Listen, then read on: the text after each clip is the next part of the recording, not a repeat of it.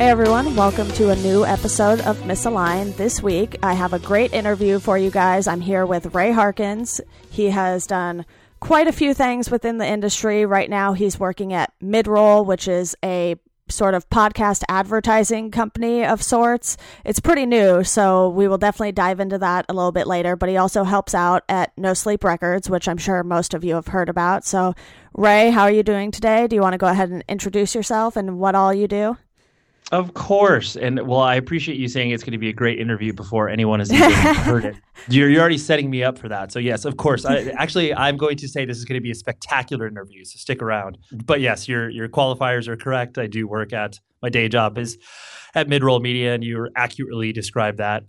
We technically now it's kind of a media company, because we also own and operate a lot of different podcasts as well. But and the company's been around for about since like 2012 or so. 2012, 2013 is when it kind of started to gain traction. But I've been there for maybe about 6 months or so. So I'm still relatively the new kid on the block. But I helped out with No Sleep Records from about 2012 till about mid last year, I want to say. So 2015 is when I stepped out of that. And then I worked at Century Media Records. I sang for bands. I put on music festivals. Basically, the only thing I haven't done within the context of the music industry is like college radio. So I have no area of expertise in that, but everything else I've kind of, fingered around with in some capacity. Yeah. Well, I briefly helped out at Drexel's radio station, so I think we have all the bases covered over here.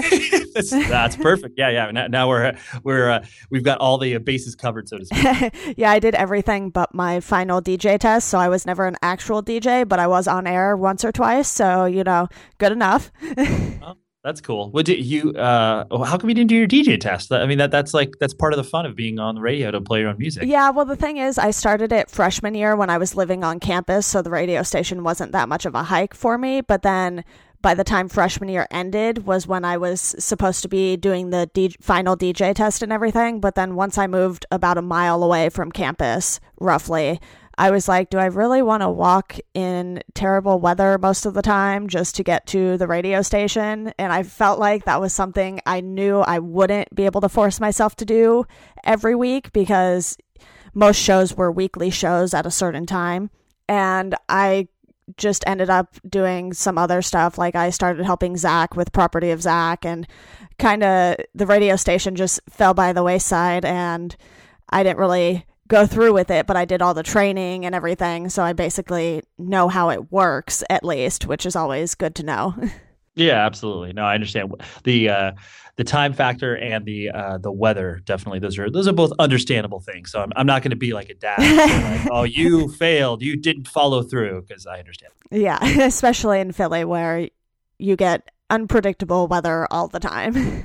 Absolutely. But yeah, so why don't we go ahead and start off with kind of how you got involved with music to begin with. I know you've been doing stuff in music for quite a while. You had your band Taken, and I'm sure the interest in music kind of started before that. So why don't we go ahead and kick it off with that? Sure. I don't come from a musical family. It's not like my mother or father were, musicians in any capacity. My mom's a teacher. And my biological father, he was in the air conditioning business in Las Vegas, because that's where I was born. And so it wasn't like music was just kind of a thing, it was present, but not in the fact that this was an important component of life. Nor did I come from an artistic family. So it's like I didn't have any predisposition. It's like my mom listened to I think maybe a rotation of 4 or 5 things. So it was Bob Dylan, the Beatles, the Phantom of the Opera soundtrack. There were a very limited scope of things I was exposed to, but all the things I was exposed to, I really enjoyed. And then it was because I was in my 11, 12 years old in the early 90s. And so that's when obviously grunge and alternative music started to become present. And just because I lived in Southern California, we had the luxury of having an amazing radio station like K-Rock around, and it's still to this day, it's one of the most powerful radio stations in the country.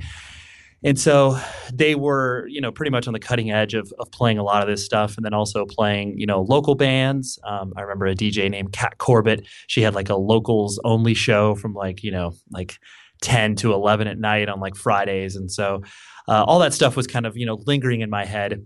And but it wasn't until that I started to watch the MTV program 120 Minutes. That was definitely very influential in me getting an alternative view to music, because that's, they were playing a lot of the grunge stuff, whatever, your Pearl Jams, Nirvanas, and Soundgards, and but then they also were playing some early videos from like NoFX and Rancid, and that sort of stuff. So it was kind of like, oh, that's interesting. And then I distinctly remember watching Rage Against the Machine's "Killing in the Name of" video, and that was like, oh, wow. Like, so everybody isn't like happy with how things are like running with the country. And it was just, yeah, it provided a dissenting point of view to me that wasn't introduced before. And so I was kind of like, oh, that's interesting. So I took all those things and started to kind of, move through junior high.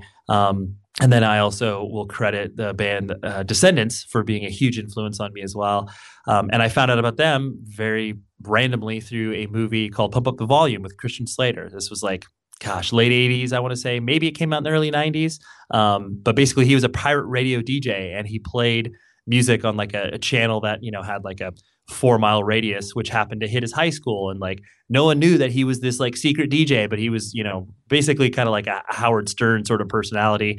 And people, loved it. But anyways, he played a Descendants song on there, the Wiener Schnitzel song, which is essentially just like a 30-second sort of joke track. But I liked that. And I was like, oh, I want to seek that out. So Descendants were basically my entry point to the more independent-minded music. And around that same time is when, Green Day's Dookie came out and all that stuff started to kind of congeal. And that's when I was like, oh, so there's this whole entire universe that I am diving into. And so that was basically the kind of jumping off point from there. Yeah, and you mentioned K-Rock being such a huge influence, and it still is today. So I kind of want to dive deeper into that briefly if we can.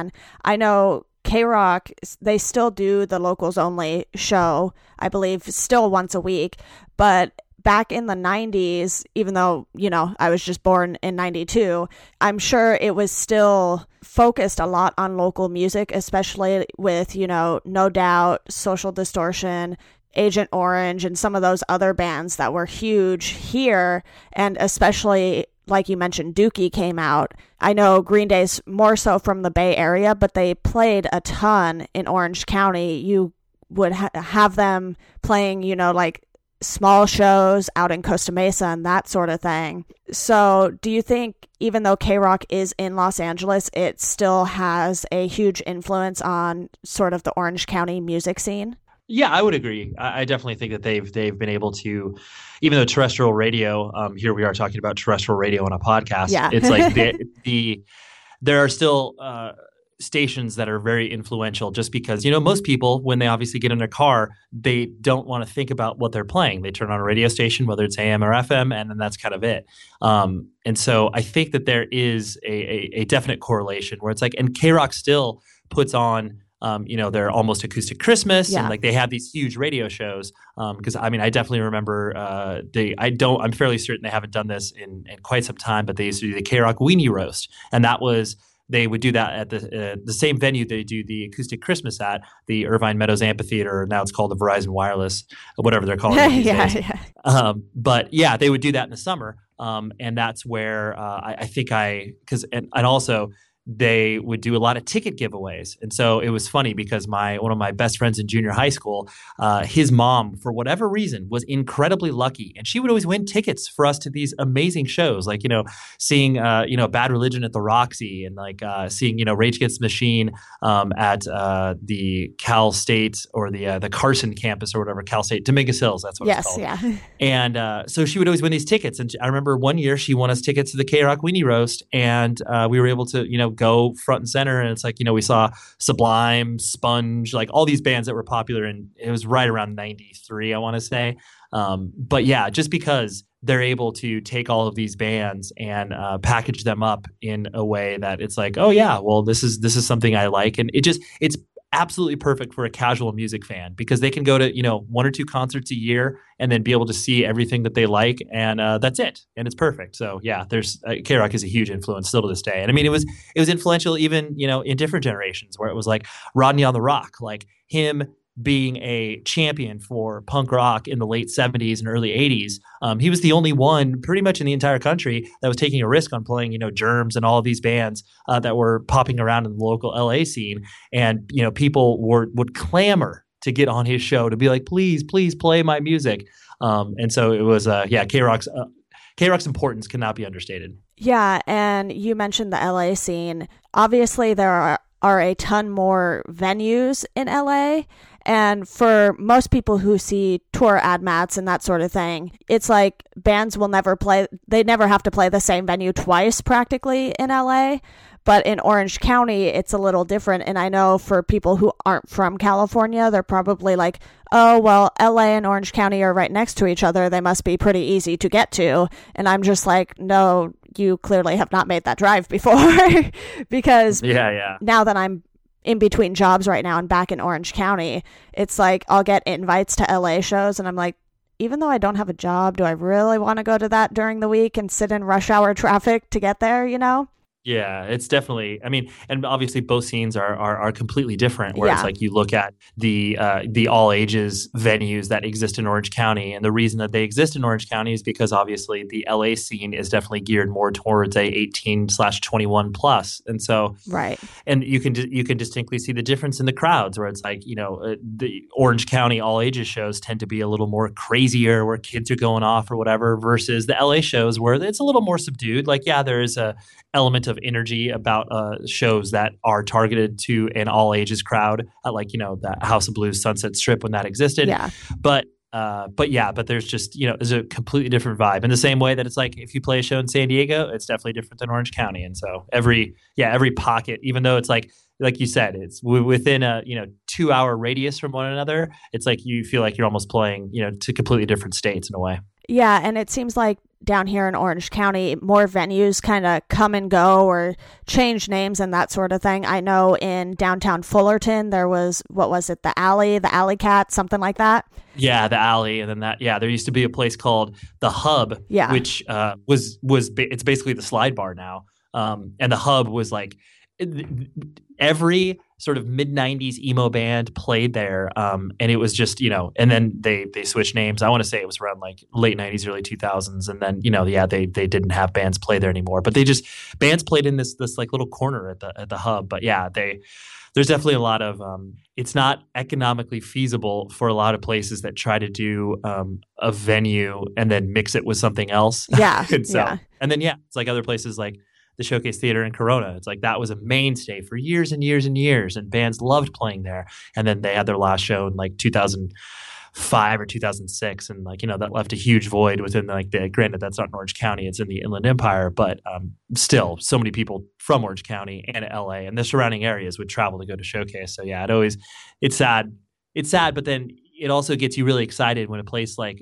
Chain Reaction here in Orange County has stuck around for as long as they have, because it's like, it's great. Bands look forward to it. You like it because obviously it's close to you and you're able to kind of duck in and out. And it's just, it's a really special thing when you have something like an all ages venue stick around for a long time. Yeah, Chain Reaction is definitely nice. It's probably 10, 15 minutes from me. And, they put in that Target over there. So there's a nice, huge parking lot that everyone just goes and parks in for free. Yep. Because, the Chain parking lot, when they have a sold out show, that parking lot can't hold. Oh, forget about it. Yeah. Even maybe half the cars, Totally. But the thing with Chain is sometimes shows there are really hit or miss. Like you could have local bands playing, but then only like 10 people show up depending on, what day of the week it is, that sort of thing. I've been to shows like that, or I've been to shows like when This Wild Life came to town and it was just completely packed in there and security was like yelling at everyone to make a path so people could like go back to the bathroom and that sort of thing and get out. Yeah, it's been very interesting to watch that the venue change, because it's like, whatever, I'm gonna be old man on this, where it's like it used to actually be called Public Storage, like when they first opened. So this was like 97 or so. They tried to be basically a coffee shop / venue, and it was hilarious because like the layout of the club as you know it right now has not changed. Right. Like it's basically exactly the same. Like merch areas have moved around and they've made it nicer over the years, obviously. But the way where the stage is and how that's all laid out and how they have the wall there, that's all perfect. Or I mean, that's all where it's been. Right. So just close your eyes and imagine if you've ever been to Chain Reaction, which obviously you have. Yeah. They about like maybe less than 4 feet from the front of the stage, they had tables there. So it's like they were expecting people to like have coffee while music was playing. And it's one thing to obviously have like a quiet singer-songwriter playing in a corner of a coffee shop, but like these were, they were having like punk bands play there. Yeah. They were having hardcore bands. And it was like, I distinctly remember there was this hardcore band from New York City called Indecision. And they came out here to do a showcase for Revelation Records. And like no joke, there was probably like maybe 6 people in attendance to watch them play. But there was obviously also people there just like wanting to hang out and get some coffee. And it was just like there was only, like I said, like maybe about 4 feet in between the table and the front of the stage. And so it's like us who were there to watch the show just kind of like, stood in basically a straight line watching the band while other people just got punished for like 30 minutes by really, really loud music. And, usually after 10 minutes they left. But it's interesting to watch the evolution. And then when it was at its heyday, when I say heyday, I mean like there were people weren't paying attention to it on the sort of like city level where it's like they knew shows were going on there, but it was like I distinctly remember I think one of the most packed shows that I personally ever played there. It was so this is when like Orange County hardcore was kind of at its peak. So it was like my band Taken, Bleeding Through, Throwdown, 18 Visions, basically. And this seems absurd, but I'm not over exaggerating this. They sold 700 tickets. Oh, wow. To a venue. Like capacity, I think right now they're allowed to sell 300 tickets. Yeah. Like maybe 350 at the most, because then I think the actual capacity is like around 400. But it was to the point where like you could not literally open the doors to like get in. Like it was a fire hazard among the prime example of a fire hazard. But they were flying enough under the radar where the fire marshal wouldn't come in and be like, "Holy shit, we need to shut this down immediately." Yeah. But now they I think have found somewhat of a balance where it's like even if it's a sold out show, they can still somewhat manage it. But yeah, the This Wild Life show, I can imagine being like, all right, well, we got to keep the aisleways clean. Yeah. I don't know if you've ever made the terrible mistake of going to a show at House of Blues in downtown Disney on New Year's Eve. But I was at the Jack's Mannequin show this past New Year's Eve, and you know how you walk down the stairs there to get out of the venue if you're upstairs? I walk down the stairs and I walk out into the crowd, and there it is, just a wall of people lined up to watch the fireworks. You can't even like breathe when you're trying to walk through. And I was like, how is this even legal for downtown Disney to have all these people just standing here? It's like the only space there was when you walked either right out of the restaurant you were at, and even then sometimes there wasn't space, or literally where the stairs were at House of Blues was the only open space. And I was like pushing my way through because I had gone and parked in the residential area because I couldn't even get into the parking lot that night. It was such a nightmare. Wow. So, piece of advice for everyone out there: do not go to a show in downtown Disney on New Year's Eve, because you will spend 15 minutes just trying to get from House of Blues to the parking lot. That makes total sense. Yeah, when you're putting so much into one area, it's definitely a daunting task. Yeah, you're just like, oh, I got to deal with like Disneyland people plus show people plus holiday people. It's like, oh, that's nuts. Yeah, definitely be prepared to get hit by strollers if you do go. For sure. I think that's a safe rule of thumb for Disneyland in general. Yeah, true. I'm not a huge Disneyland person. Personally, I prefer Knott's because it's always much less crowded. But when you do go to Disneyland, just watch out for those strollers. Absolutely. Yeah, so you mentioned Taken. Why don't we dive into that a little more? When exactly did the band start, and were you looking for the band to sort of be a career option for you, or was it something you and your friends were doing just for fun and for, maybe a little extra money? Yeah, I'll unwrap that question. So first thing, we existed from like 97 till about 2004. 2004 is when we played our last show. And then we've done some sporadic reunions here and there in like 2008, 2010. We just recently played a show again. So whatever, we're in that total stasis where most bands are, where it's just like, oh, if someone wants us to play a show and it's cool, like we will. But our main existence of touring and playing local shows and was in '97 till about 2004. So we were in I was in high school, as a sophomore in high school. So like the notion of like making a career out of a band wasn't even like, that was not a thought process at all. Partially for more than one reason. One, because obviously it didn't seem practical. And then two, at that time, it was still a weird thing to even think about the context of like punk or hardcore being able to make you a living, because that was obviously before, more so on the hardcore side of things, because none of our peers, once we ended up started to tour and everything like that, the first one of our peers that we felt really broke out was a band like Poison the Well, where they released Opposite of December in 1999, and all of a sudden it was like, oh my gosh, like major labels are talking to them, and like that was the first one of our friends that was like, oh wow, this, like, you could be successful. A lot of our friends' bands were quote unquote making a living out of it, but they were touring, like close to 10 months out of the year. So it's like they would spend maybe 2 months at home, like, not working, but then sweating that they didn't have any money. So it's like, it's easy to say you're making a living off of something if you're just merely keeping afloat. So anyways, I digress, but that was never part of our plan. It was just basically, it was like me and one of my friends in high school. We just liked punk and hardcore stuff. We did a terrible band before Taken, which obviously everybody should, because that's the whole part of playing in a terrible band in high school. Yeah. And so basically it was us two, and then we did the very cliched posting flyers up at local record stores to be like, hey, we want to start a band that sounds like Snapcase and Unbroken and all these other hardcore bands that we really enjoyed. So like let's do this. And so we tried out, I don't know, it was like 10 or so people, and then finally landed on these two guys that were best friends, and they were a little bit older than us, but I think they were a senior in high school, so they were graduating. Played with them, and then that was the core group of Taken.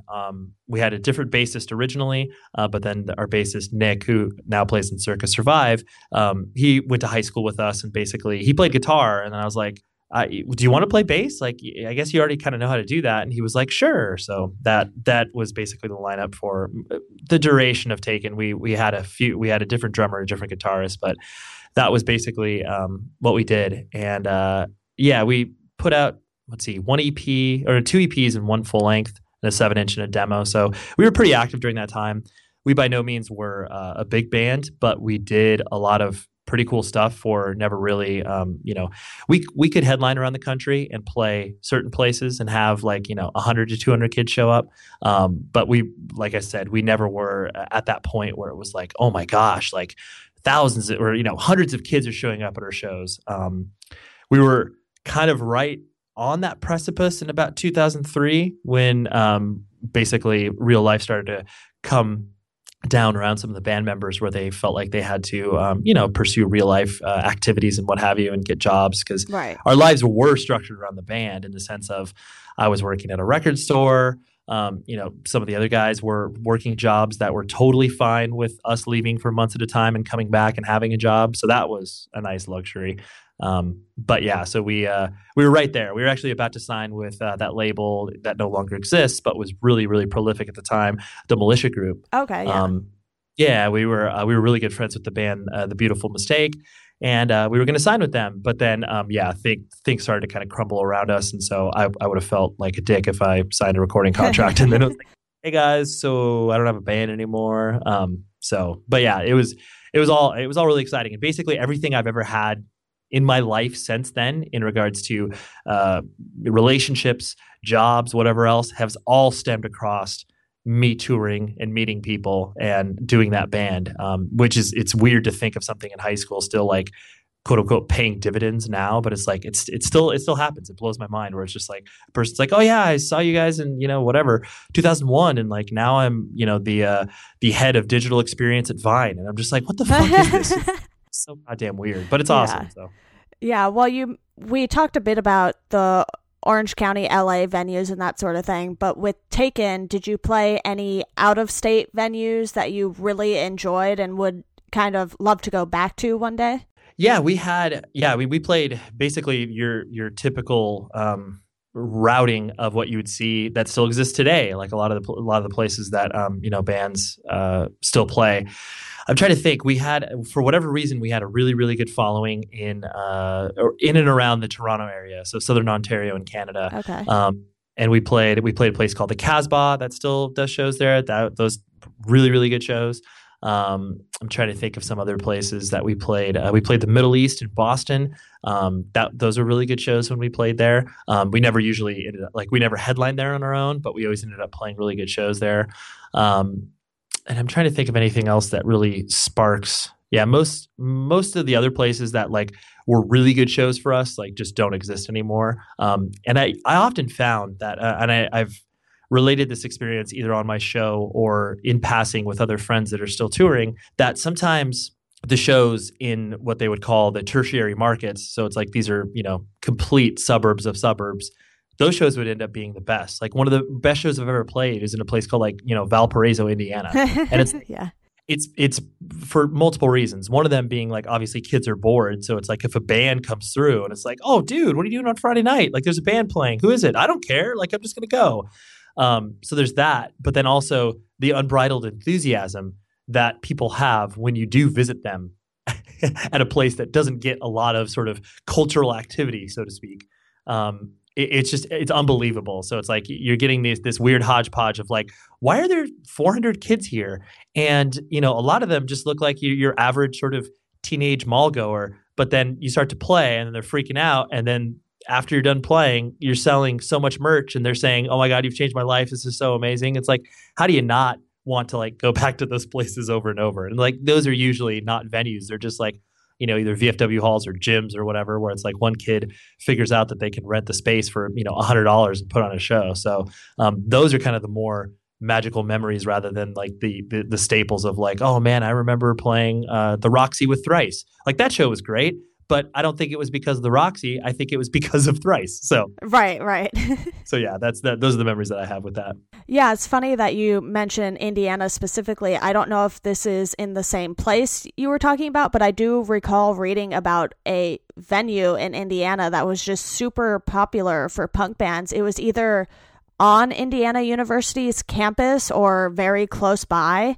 The name of it escapes me at the moment, but I just thought that was something that was very interesting. But when you think about it, Indiana has a ton of, big college towns there. Indiana University's in Bloomington. And I guess most people just don't really think of that state as one where you could really have a lot of success touring. But sometimes it's states like that really can surprise you, like you mentioned, and make it really fun. Absolutely. I mean, I think all it does is take the dedication for, 1, 2, 3 people to kind of be like, hey, let's put on a show and like, let's build this little community, however small it may be, and then do it. But yeah, I think maybe the place that you're talking, the Attic, I don't know, that sounds kind of, I think that was in that general area, but yeah, it might be that. Yeah. Regardless, it's like, you do have these special moments in time of like this thing existing for 2 years and then it goes away and then like the scene splinters apart because there's no place to play and all that sort of stuff. It's a tale told by many people where it's like they name a venue in their area and you're like, I've never fucking heard of that. And you're just like, well, yeah, that's because it was special to like those select people and the lucky bands that were able to kind of like play through there on tour or whatever. But it's just, like I said, all it takes is 1 or 2 or 3 people kind of like pulling their resources together and kind of figuring it out and being like, oh, I think we could do a show at this, random hall that my mom's friend has a friend who can talk to the person to rent it out. Right. Well, you mentioned working at a record store while you were in Taken. What record store were you working at the time? It's a store that still exists. It was larger in the sense of like we had a chain of 3 stores. It's called Bionic Records. Okay. And it still exists. It's the store is located in Cypress now. It's owned by one of my close friends who I worked with at that we used to have a store in Huntington Beach. So shout out to Mike D at Bionic Records in Cypress. Go there because it's still an incredible store. But yeah, we used to have 3 stores: one in Huntington Beach, one in the city of Fullerton, and then one in Cypress. So all this is around Orange County. And so I got hired there. It was right around 2000 or so. It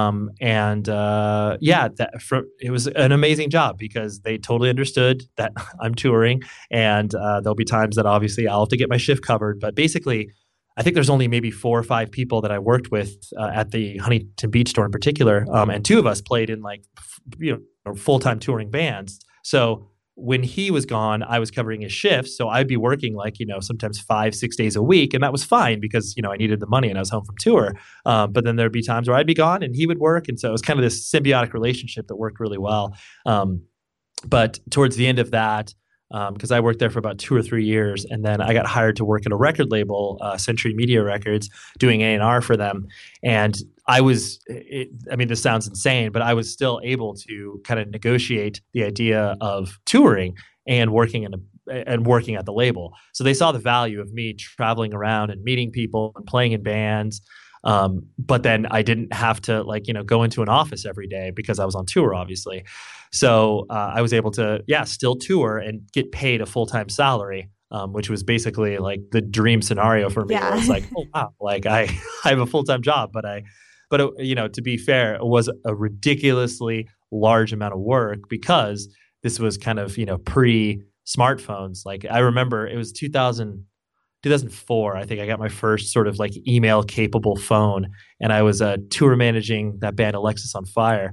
And it was just unbelievable because I was sitting in the van being like, holy shit, I could respond and type my emails in the passenger seat. Like granted, it took me 10 minutes to bang out an email because it was so it was a full keyboard, and it was just brutal. The Sprint Trio. That was nice. And it had a stylus, and I was so excited about it because before that, all I would do is obviously sit around in the van all day. Like I don't have internet access there. Play the show.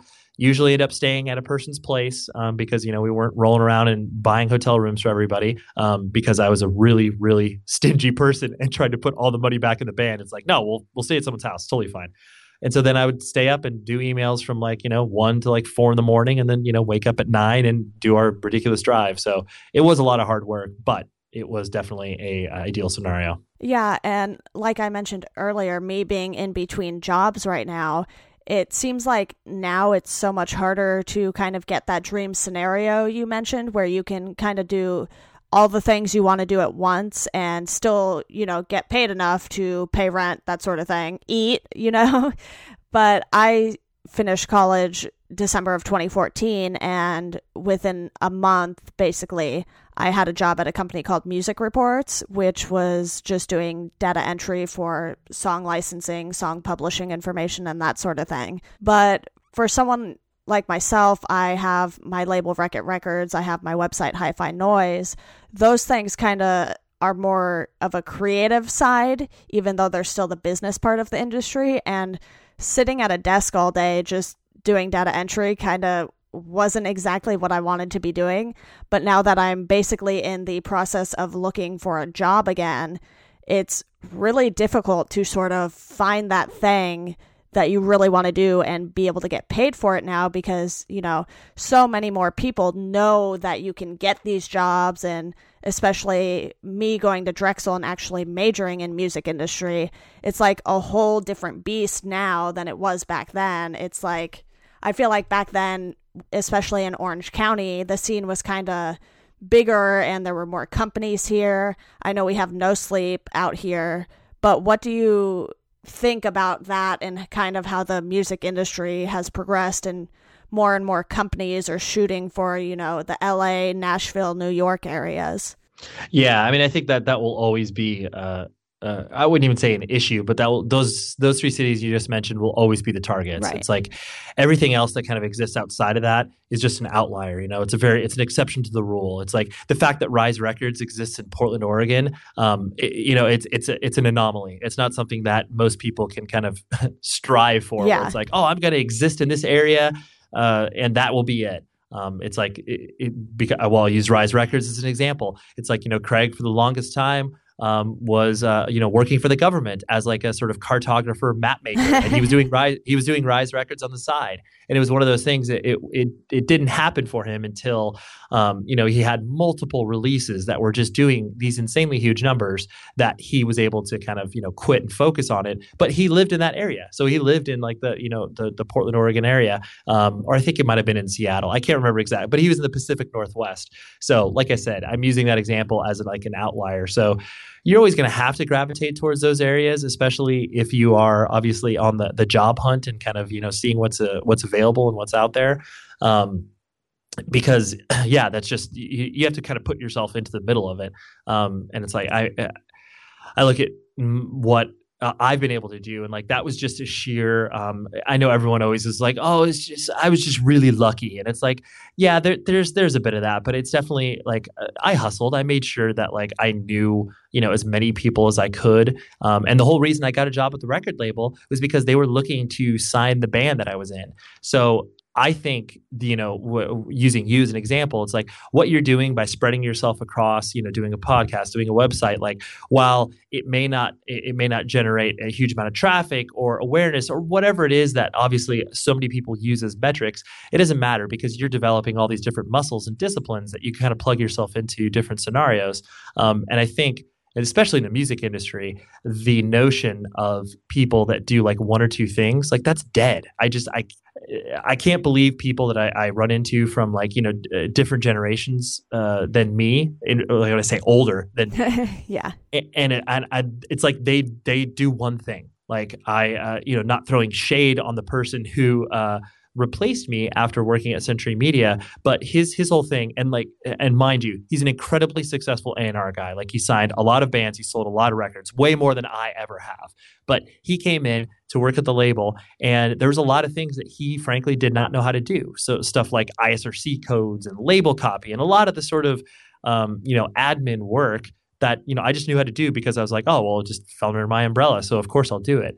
And I think that model of you being like an expert at one thing and not knowing anything else is just a disservice. So it's like, yeah, by spreading yourself across different mediums, it's only going to help, because then who knows, you might work in something that's completely detached from the music industry, but then you'll start to develop this discipline or this skill that you'll be able to directly relate back to the music industry once a job kind of becomes available or you hear about it or whatever. It's just kind of, making yourself known out there is pretty much the most important thing you can do. Yeah, definitely. And I'm very thankful, obviously, that I was able to just come, move home, not have to pay rent right now, to sort of just figure things out, kind of focus on the website, the podcast, the label, that sort of thing.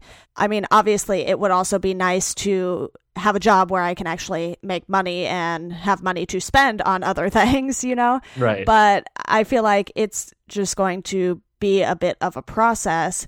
And I do agree with you that it's kind of like the more things you do, the more of a chance you have to be noticed. And a lot of people kind of laugh or look at me funny when I would say that I majored in music industry, because, flying between California and Philadelphia, you end up sitting next to people who, maybe chat you up on a plane or something. And whenever I mentioned Drexel, most people thought I was going there for engineering or something like that, because that's what the school's known for. And then whenever I would say music industry, I would kind of get this funny look, and they would kind of like wonder what that was.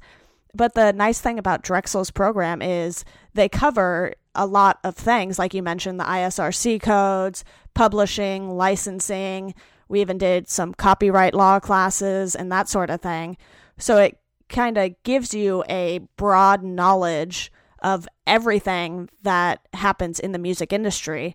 And you can choose to either do the business side or the tech side. They used to have a pre-law track, but unfortunately they don't have that anymore, because I guess there just weren't enough people really to kind of justify keeping those classes after the main lawyer who was a professor there left. And I think it's interesting to see, music industry popping up now as a major, because before it was like you just had to know people to get your foot in the door. Yeah. And I mean, it is still similar today, but I feel like maybe having a music industry degree might give you a slight advantage over some people who maybe just majored in, communications or something like that, who might not know major details about the music industry that are important to kind of building a career here. Yeah, no, I agree. I mean, there's definitely a lot more value in the music industry classes that exist now, just because there's much more knowledge. Like I remember, I think I took one music industry class at a community college. This was probably 2002 or something like that. And it was funny because it was me and the singer of the band Throwdown, Dave Peters. We were in the class, like we didn't know. We just showed up first day and it was like, oh, hey, what's up, dude? That's Nice. funny. And what they were teaching at this, granted, it's a community college, so of course you're not going to get the cream of the crop professors, but what they were teaching us was like, dude, we're like talking about sheet music from the 60s. Like this was mind blowing. And at that time, I was working at a record label. So it's like basically my friend Dave and I, we could have got up and taught the class and had way more relevant information to be plugging into people than our professor, who was just going on and on about stuff that's just like, dude, that's not even like, granted, I'm not going to sit here and pretend that I know everything about the music industry, but what you're explaining right now is not directly correlated to it at all. So Yeah. I think you're right, where it's just like you have, not only do you have a piece of paper that says you're a valuable human being, but then it also is directly related to like, no, like this is not only a prestigious university, but there's a lot more weight to be thrown into that, rather than just like, oh, we don't need to take this seriously because like no one knows who's this person is. It's like, oh, well, maybe we should actually look at that because there's importance in that now, as opposed to just like a joke degree. Yeah. And you talked about being at Century Media earlier. Where did you kind of go from there? Did you go to No Sleep right after that, or what? Yeah, I was at Century Media for I think it was about 8 or 9 years. So yeah, I worked there for a long time, doing functioning different roles there, essentially all under this sort of A&R. So I was signing bands, doing marketing, all that sort of stuff, and then basically. It was in 2009 when I transitioned out of that into my previous job, which was working at PETA 2, which is the animal rights organization. Yeah, something I've always been passionate about. I got introduced to veganism and vegetarianism when I was like, 15, 16 years old through bands like, Earth Crisis and Shelter and all that sort of stuff. So it was one of those things. I never was a sort of sign in the street corner protesty sort of guy. I was like, okay, well, because I am this is a personal choice, I will influence people just by seeing like, oh, Ray seems like he's got his stuff together. Like, it seems like a cool lifestyle or whatever. But so I got this job at PETA 2, basically doing sort of their music and partnerships marketing. And it was a job that I never even knew existed. So I had to say yes because I felt like I learned everything that I needed to at Century Media. The music industry was still obviously something I was passionate about, but I was like, oh wow, like this different job is going to pay me more money. I can work from home. So yeah, they basically all of these bonuses that PETA was able to offer me, I just couldn't turn down. I was like, I have to try this out. Whether or not I'll enjoy it, who knows? But I did. I was there for just over 6 years before I transitioned out to work at my current job. But in the middle there is when I started to help out No Sleep. So like I said, it was around 2012 when I've known Chris for a long time. I stepped into just basically being like, hey, here's this guy who it's him and one warehouse person. He just needs help. Like he just needs a person to bounce ideas off of, from whatever that may be. So I kind of stepped in as a consultant and just helped him out for a couple months, just being like, dude, you don't need to pay me anything. Like, let me just see if I can help you. And if you find what I do helpful and valuable, then we can figure out some sort of official structure.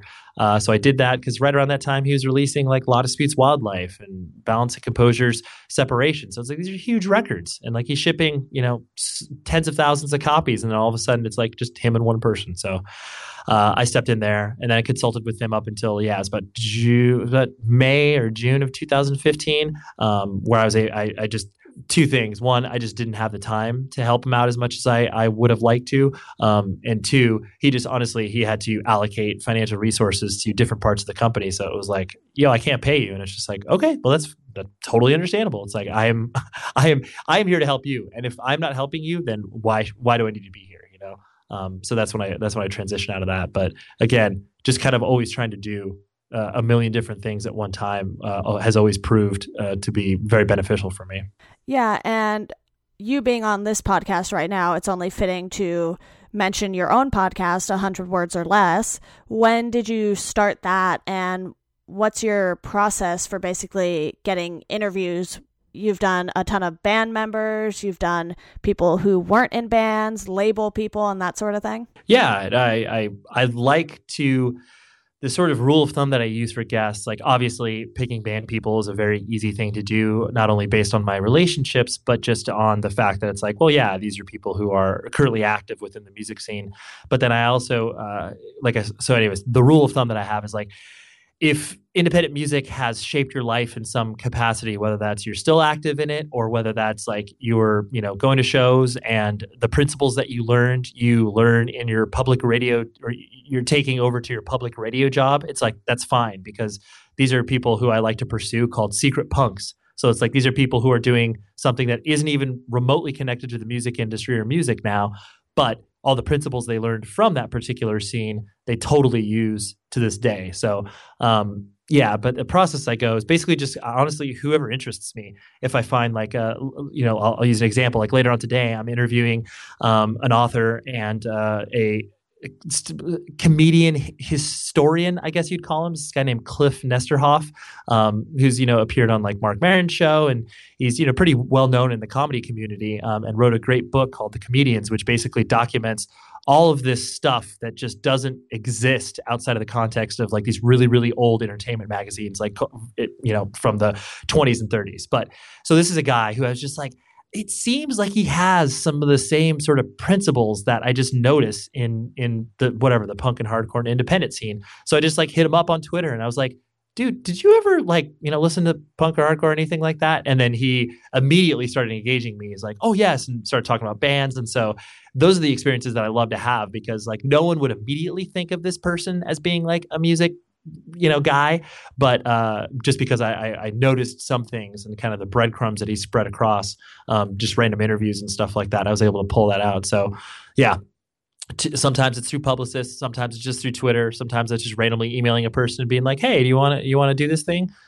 So yeah, and I've been doing it now for close to three and a half years, and it basically I'm going to stop doing it when it stops being fun, but it's not.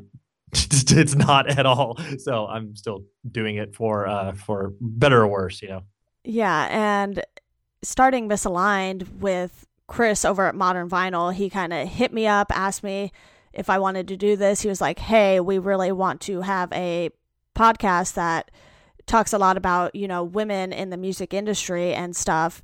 And I know it's somewhat hard to find women in the music industry to kind of get interviews with and that sort of thing. So who has been your best woman interviewer that you've had on 100 Words? Yeah, it's a great question. And that's honestly, it's so funny because these are things that just because whether it was like the scene that I was like came up in or whatever, and I'm not trying to paint myself as this like, oh, I don't view race or sex, because clearly, of course, I do. But it's just like it takes people on the outside to be like, yo, you have a lot of white dudes on your show. And I'm like, yeah, you know what? You're 100% right. I will make an effort to obviously bring in more diverse voices, even though within the context of, white dudes in punk or hardcore, like they all have a wide variety of stories. So it's like, you can classify them pretty simply by obviously their skin color, but they also have a variety of stories within that context. But to answer your original question, recently I would say one of my really, really good friends who does PR, her name is Stephanie Marlowe. She does PR for like bands like Deaf Heaven and Pallbearer, like basically a lot of the sort of artistic metal stuff. But then she also does stuff for Bridge 9. She used to work at Victory Records. She long history. And this was the first time she's ever been interviewed. So I loved that experience because I've known her for forever. And to be able to kind of walk her through her first interview after setting up hundreds and hundreds of interviews for, really important bands in our scene was a really fun experience. I also loved the interview that I did with Brittany from Pity Sex because that was her first podcast. And so I could tell she was super, super nervous. But we were able to, kind of get her in a comfortable zone, and she did a great job. And then Brianna from Tiger's Jaw was also really, really charming. Not only because she's a really nice person, but she wasn't afraid to talk about anything. I wasn't sure how deep she wanted to go into certain things or keep certain areas of her life kind of segmented away from the general public. But she went everywhere. So yeah, and so I definitely am always focused on bringing that side of the conversation. And then also, just obviously having people from different walks of life, whether it's, different sexual orientations than myself or different races. Like you obviously have to do that even though it's a very whitewashed scene, you have to have those different perspectives because ultimately that's only going to paint a broader picture of what it is that I'm trying to do. So, yeah. So with your new job at Midroll, do you feel like already having had a podcast for 3 years or so is helpful to that job? Oh, absolutely. I mean, the only reason I have the job is because of my direct relationship with them from my podcast. Like they picked up my show a couple of years ago to help service ads for, and it was like a no-brainer for me. I'm like, oh, great! Like if you're gonna give me cool people like Squarespace and Casper to do ads, like that's fine. I don't know how to talk to them, so you can go ahead and lock that in. And then once they started to look around for a certain position, they emailed a lot of the hosts of the shows that they represent just to kind of, put feelers out there to be like, hey, we're looking for these positions. Do you know anybody? And one of the positions they sent over, I was like, oh, wow. Like, yeah, I know someone. That someone is me. That sounds like a really cool job. And so, that and my knowledge of not only like my particular show, but then just the podcast world in general, just because I'd say a good 85% of my listening habits all directly correlate to podcasts at this day and age. So it's just all of that kind of congealed where it's like, okay, because ultimately the main, guiding light and principle that I've taken through my professional life is like, do I get to work with something I care about? Because ultimately I could do many different things. I could work in finance. I could work whatever, all these different jobs that obviously a lot of people strive for, but might not find the sort of enjoyment that I've been lucky enough to find all these other jobs. That still work. Like I'm not gonna act like it's like, oh, it's all fun and games. It's like, well, yeah, there's still you got to do shit. But the fact that I could still work with something I care about, i.e. podcasts, still obviously be involved in music with my show and going to shows and just the relationships I've built for the past 20 years in music. But yeah, so I was just like, I can't say no to this opportunity. In the same way that I couldn't say no to working at PETA, it felt the same exact way working for Midroll. And I was like, all right, let's do this. This should be fun. This will challenge me. This will get me into a different world of like the advertising world that I've traveled alongside for quite some time, working at record labels and stuff, but never been in the sort of sales role. And it's really, really fun. I'm enjoying it. Right. So is there anything else that you kind of have in the works right now, or is your plan to focus on your job at Midroll and your podcast right now? Yeah, those are the main two things. I also did a music festival for about 3 years called Sound and Fury, which me and my partner recently sold it back to the original owners because the music festival existed from like 2006 to 2009 with the original owners. Then it came into my and my business partner's hands in 2010. So we did that from 2010 to 2013. And then it went dormant for a couple of years just because honestly, neither myself nor my business partner had any time or resources to dedicate to it. It was just so much work. So I'm excited that they're doing it again this year. So it's a June, I want to say 10th and 11th at the Regent Theater in downtown Los Angeles. So I'm really excited for that just because now I can kind of go back to it as a fan as opposed to going to it and being like the most stressed out human being of all time. So I'm really looking forward to that because I've also been helping, kind of consult with them and sort of build the festival and help pick bands and that sort of stuff. So that's something I'm really looking forward to. I'm under no way in hell that I'm ever going to do a music festival again because that just took years off my life. But you hit the nail on the head. That's basically what I'm focusing on, my day job, my podcast, eventually getting some new music together for my band Taken, just because we selfishly want to go back to Japan because for whatever reason we do really well in Japan. So I want to get some new music and go back over there and play some unbelievably amazing shows. And then, just do everything else that I do from, being a dad, being a husband, all the other fun stuff that, people are never going to interview me about because, it's boring stuff. So. Well, before you go, why don't we talk a bit about some of the music from 2016 you've been enjoying so far and what albums you're really looking forward to? We're obviously recording this a little bit in advance, so there may be some overlap between dates here and whatnot for whether things have already come out or not by the time you guys all hear this. Right. The yeah, it's funny because I do a majority of the listening, like I said, is all podcast related. So it's like Yeah. I obviously still pay attention to music, but it's like my music consumption primarily exists in the sort of soundtrack world, which sounds so goddamn bizarre to most people. But it's like there's been this weird resurgence over the past, I would say, 3 to 4 years now, where soundtracks are just are either being reissued from movies that I've enjoyed in the past, because I'm a big sort of horror movie guy. So a lot of these soundtracks are being reissued, and like every year on my show, I always do a year end wrap up where I'm talking to two of my closest friends, and we kind of share our year end list with us, and I always have to fight to not put like 4 or 5 different soundtracks in there. I'm like, no, I can't do it. Like, that's just mean. Like, I don't want to sound like I'm like a 75-year-old man. But it's like last year, it's like the It Follows soundtrack was incredible, and so I'm looking forward to anything that composer Disasterpeace does for this year, because I think he has another score coming out this year. The new record from a band called Daughter. I saw them open for the National about 2 years ago. They played the Hollywood Forever Cemetery, which is an unbelievable experience. If you can ever watch a band perform there, it's just breathtaking, because you're sitting in a cemetery and you're watching a band play. It's just an unbelievable experience under the canopy of stars. Usually, it's like, oh, so good. Anyways, but Daughter released a record. I want to say it's called Not to Disappear, if I'm not mistaken. But that came out in January. I was really, really excited about that. I pre-ordered the new Pity Sex record. I'm a big fan of that band, and I'm excited to see what they're going to do next. And then as far as the other records, it's funny. I don't even really kind of like anticipate records in the sense of like, oh my gosh, like this is going to be coming out. I'm like, I know it's going to come out, and I'll probably like it. Like I've been fortunate enough to be really, really close to the guys in Moose Blood. And so they have their second LP coming out at some point in the summer. I don't know exact release date, but I've heard all that, and it's just I cannot wait for that record to hopefully launch them into the stratosphere, because the first one was one of my favorites of that year it came out, and this record will turn a lot of people's heads.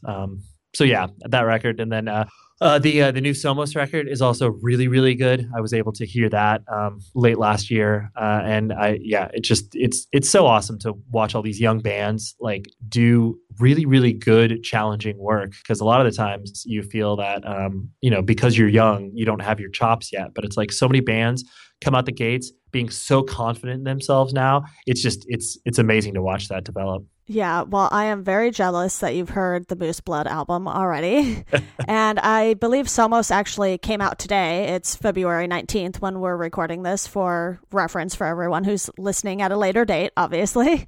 But that's definitely one I have on my list to listen to, because I don't believe I got an advance copy of that for the website. So I'll have to check that one out. I have not listened to the Kanye album yet, which my friends are hounding me to listen to it, but I feel like I'm just going to take my time on that one. Yeah, no, I'm with you on that one. I definitely am like, well, yeah, I could download the pirated version or whatever, but it's like, when and if he decides to release it in some sort of commercial capacity beyond Tidal, then I'll be like, yo, I'm down. But it's like right now, it's like, okay, I feel like he's still workshopping it. It's like he could be, when he actually releases it commercially, it could be very different than what he's released on Tidal so far. So it's like, all right, well, when you get around to it, just let me know. But if in 6 months, if he's done nothing with it, then it's like, all right, cool. Then I'll pursue getting a copy from somewhere. Yeah, right. And I know he keeps changing songs, like you mentioned at the last minute. Said it was going to be out February 11th when it was titled Swish to begin with, and then it changed to Waves, and then The Life of Pablo, and there's so many jokes about this album. I'm like, I don't really know if I should take it seriously now, or kind of like what you said, just wait and see what happens. Kanye said it's not going to be released anywhere other than Tidal, which I find very hard to believe for someone who claims he's $53 million in debt. Yeah. Oh, totally. It should be, it'll be interesting to see what's happening. Yeah. So hopefully by the time this episode is out, that will all be settled and we can possibly enjoy the album instead of dealing with all this drama that's been all over, Twitter, the internet in general, and everything. Yeah, totally, totally. All right. Well, thank you so much, Ray, for coming on the show. I hope you enjoyed this as much as I did. Absolutely, it was a fun experience, and I do like what you're obviously doing over there by, like you said, providing a voice to the female side of things, because yeah, you guys are incredibly important to this whole weird music world that we exist in. So yeah, keep doing what you're doing. Well, thank you, and we hope the rest of you all enjoy your day, and we hope you come back for more Misaligned episodes, and definitely go check out Ray's podcast, 100 Words or Less, if you have not listened to it, which if you haven't, I don't entirely know what you're doing, but that's okay. Just make up for it by going to listen to it.